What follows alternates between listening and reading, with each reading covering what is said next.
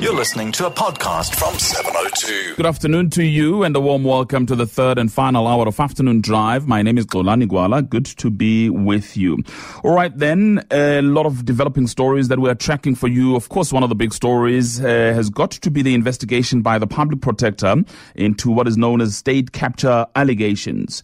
So I've seen conflicting reports about when exactly the Public Protector will be meeting President Jacob Zuma to get his side of the story following these allegations. But of course, there have been reports that the Public Protector has met Gupta family members on this issue. And yesterday, there was an email on the front page of the Citizen, you may have seen it, from Fana Hlongwane, obviously talking about his experiences in relation to the allegation made by the Deputy Minister of Finance, Mcebisi Jonas, about him having been offered a position of Finance Minister by the Gupta family. So lots happening around that story. Let's go straight to the Public Protector who joins us on the line now, Advocate Thuli Madonsela.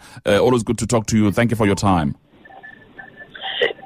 Good afternoon, Xolani. Good afternoon to the listeners. Thank you for the opportunity. Much appreciated. Let me start off by the discussion, the interview between yourself and President Jacob Zuma. When is that scheduled for? My understanding is that it's tomorrow. Okay, because there was an article quoting the spokesperson of the president, Bongani Ngqulunga, is saying that they will decide, I think, tomorrow when exactly to come to you. So your understanding is that there's a scheduled meeting between yourself and the president tomorrow? Yes. All right, and if you can give us a sense of what this interview will be about.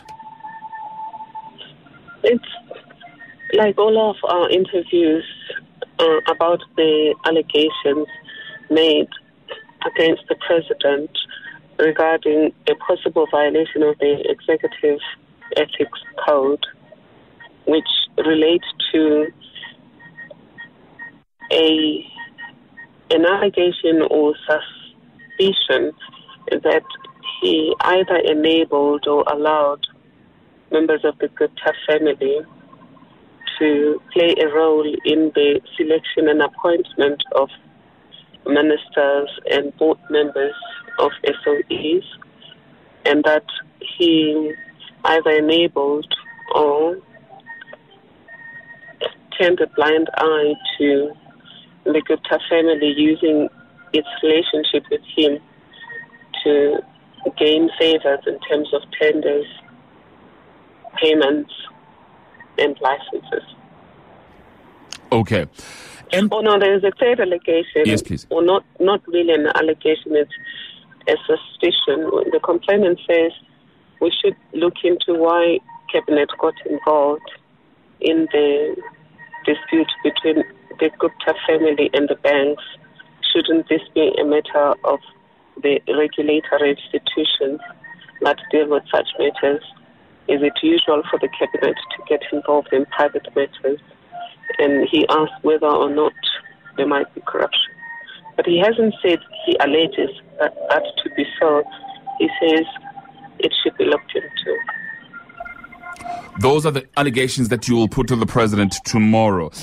My understanding is that you already have spoken to some of the people who are alleged to be involved in this, including the Gupta family representatives or members.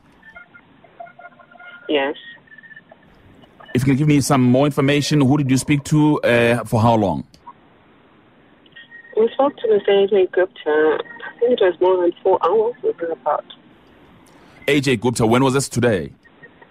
Yesterday. Okay. The issue, however, also is about whether or not you're investigating widespread claims about state capture, or you're investigating specific complaints that have been brought to you by particular individuals. Yes, we can't investigate something that is intangible. We were asked specifically to investigate very specific allegations. We were asked to investigate whether it is true that Mr. Jonas was offered the position of Minister of Finance in return for working with the Guptas, and whether or not the same family influenced the appointment of Minister Des Van Rooyen.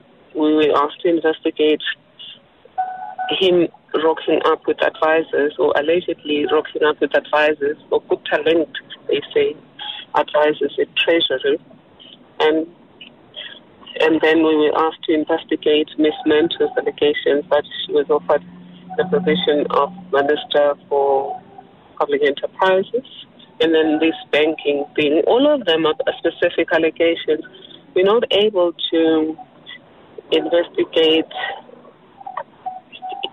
allegations that can't really be reduced into specific action or conduct by a person. I think the last one is the issue of contracts allegedly given corruptly or irregularly to Gupta-linked companies, and payments being made to those companies unlawfully or corruptly. Again, it's all specific things that can be verified through internal memoranda, through communication between parties, and which can be measured against the rules. Yesterday there were reports, and today as well, in one of the newspapers, about prominent business person Fana Xolani allegedly rubbishing claims that were made by the Deputy Minister of Finance, Mcebisi Jonas, about him being offered a position of the Finance Minister by the Gupta family. Has he testified in this investigation for you? No, we would love him to testify, because anything that is sent via a letter in an investigation where people are supposed to speak under oath will not be taken into account. We will not be able, for example, to use his letter because Jonas's testimony was made under oath. And if he lied to us, he faces the possibility of perjury. Mr. Xolani should do the same, subject himself to an investigation whilst he's under oath, so that if he's lying, he can face the possibility of perjury. But you're confirming that the email that was published by the Citizen yesterday is authentic and that it is Mr. Xolani's email? Yes, I believe that the investigation team showed me a document of that nature. I didn't pay much attention to it, but there was some document for Mr. Xolani. I didn't pay much attention to it because I just responded to indicate that we would like him to testify in the system. A final question. You've got only a couple of days now left before the end of your tenure as the Public Protector. Firstly, how far do you think you will go in this investigation, and do you think when do you think it will be complete? We will go as far as we can on all of the investigations that are on my tray at the moment, and issue reports on what has been uncovered at the time I'm exiting. On this one, we have already indicated that it will be a two-phased investigation. The report will indicate the remedial action I am taking to take the process forward.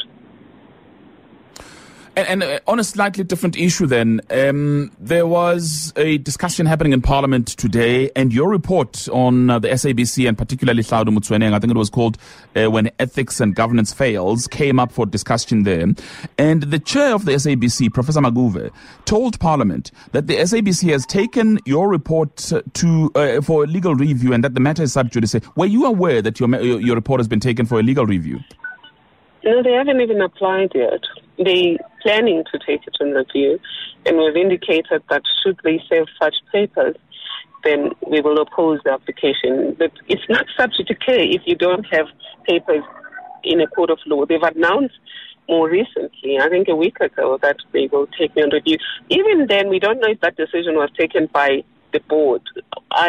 We've written to the SABC requesting minutes of the board, because they wrote a very rude letter to me, accusing me of all manner of things. It didn't sound like a letter that would be written by a board. It sounded grumpy, like it's written by an accused person.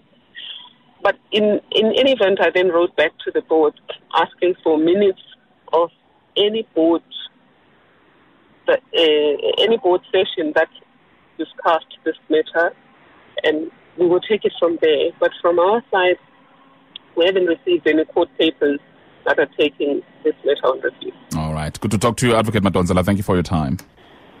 Thank you for the opportunity. Goodbye. Much appreciated. Advocate Thuli Madonsela, the Public Protector.